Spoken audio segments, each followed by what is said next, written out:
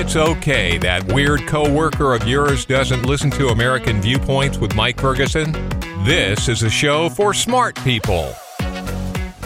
Should government, in the role of a central planner of sorts, micromanage how and when you spend your money? Now, before you say that's ridiculous, Mike, that may sound ridiculous, but it's been tried before, and one of the world's economic powers may try it again.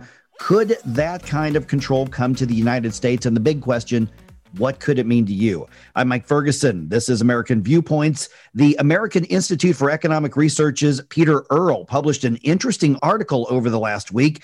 Make no mistake, programmable digital currencies are weaponizable money. I know that sounds complicated, but we're going to explain it right now because Peter joins me. He's an economist with AIER. And Peter, thanks for the time this weekend. Appreciate you being on the show. So set the stage for me. You use the term digital currency. Is that similar to or the same thing as what people think of as cryptocurrency?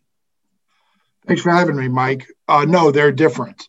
A digital currency is generally essentially the electronic equivalent of whatever the currency would be in a given country. There's a digital euro under development, and China just introduced a digital yuan. And they're basically the electronic equivalent of the cash that people would use in a given country. They're centrally issued by central banks, and they are used in pretty much the same way as any other currency would be. And so when we talk about the government planning it, and I say this has been done before, you point out in your article that there's a proposal, or there have been times when government has said, we're going to put an expiration date on your money. Why would they do that? Yeah, it's a curious and very wonky monetary policy and monetary history anecdote that an economist named Silvio Gesell during the Great Depression remembered having seen just all of these different places. It was actually before the Great Depression when he noticed it, that during times of economic upheaval or slowing economic growth, he thought what was necessary was to spur consumption. And that a lot of observers at that time saw essentially people holding on to their money, not spending it. It was called hoarding. It's a term I don't like or agree with, but the idea that spurring consumption would bring an economy out of a depression or recession led people to think that, and led Silvio Gesell to try to design a mechanism called demurrage. And so demurrage is the original term comes from loading ships, so that if you loaded a ship within a certain amount of time, you'd get the full amount. If it took you 3/4 as long or half as long, like let's say you wanted to load it a day, it would cost a certain amount. If it took you a day and a half, you'd receive less. And after 2 or 3 days, you'd receive nothing. And the idea was that currency, this is now back during the Great Depression, we didn't have digital currencies, but we had paper currencies. The idea was that all money would need to be stamped after a certain amount of time. Otherwise, it wouldn't be usable. So the idea was it would give people a lot of pressure to spend their money in a certain amount of time. And the government could tailor that amount of time to basically spur the amount of spending that they wanted to. And that, of course, promotes consumption, and promoting consumption allegedly, in via one school of economic thought, makes growth, spurs on growth, and can bring a nation out of a recession or whatever. And it would also penalize savings and investment, I would think, as well. That's absolutely right. And does that have to, from, I guess, a philosophical perspective, assume that the government actually owns the currency and owns the money that we earn? And that's something that I would think a lot of Americans would bristle at in a huge way.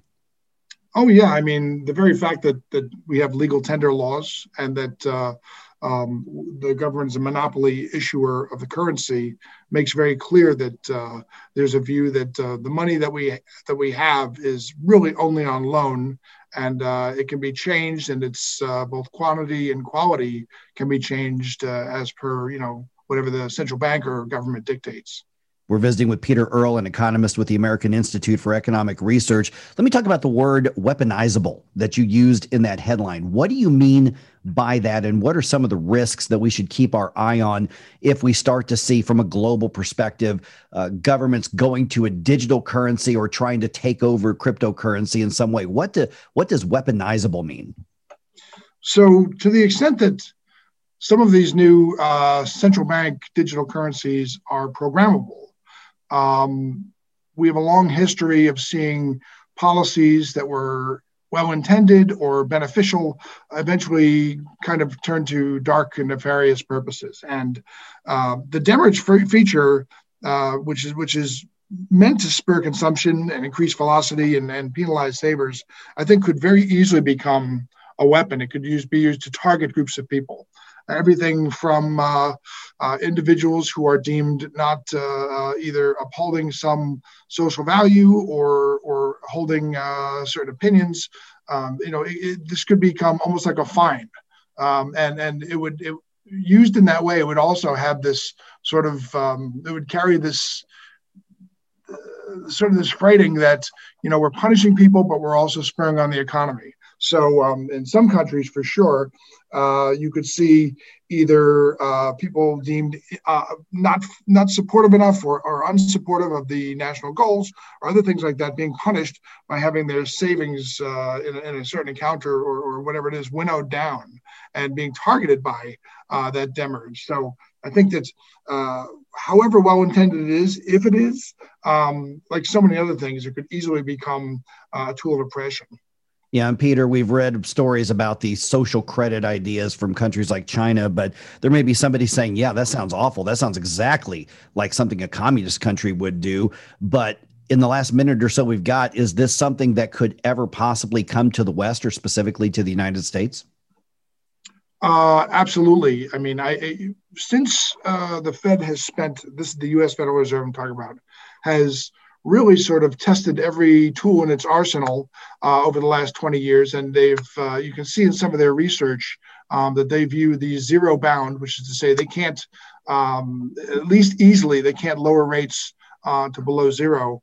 Since they've indicated that as a limitation, they are always on the lookout for what are called unconventional monetary policy routes or programs. Negative interest rates, demurrage, which are really actually closely related. All of those sorts of things would be much more easily accomplished and easier to test if we had programmable digital currencies. And also I'd add, if we completely got rid of cash, because right now one of the limitations to how widely usable some of these digital currencies would be, or some of these newly programmed methodologies would be if people could just move money out of their accounts from digital to cash. So a cashless economy would be a large step towards being able to unleash some of these unconventional policy initiatives. And the article is called "Make No Mistake, Programmable Digital Currencies Are Weaponizable Money." And you can find it by looking up the American Institute for Economic Research, and you'll find that article there. Peter, really appreciate the information. It's both fascinating and a little bit scary, too. Absolutely. Thanks for having me. Well, speaking of money, is who and what you donate to anybody else's business? The U.S. Supreme Court is taking up that question, and what they decide could have a huge impact on groups from all different perspectives. Find out why just ahead on American Viewpoints. Liberal, conservative, moderate, libertarian. However you see the issues, your opinion is welcome here. Join the American Viewpoints community on Facebook.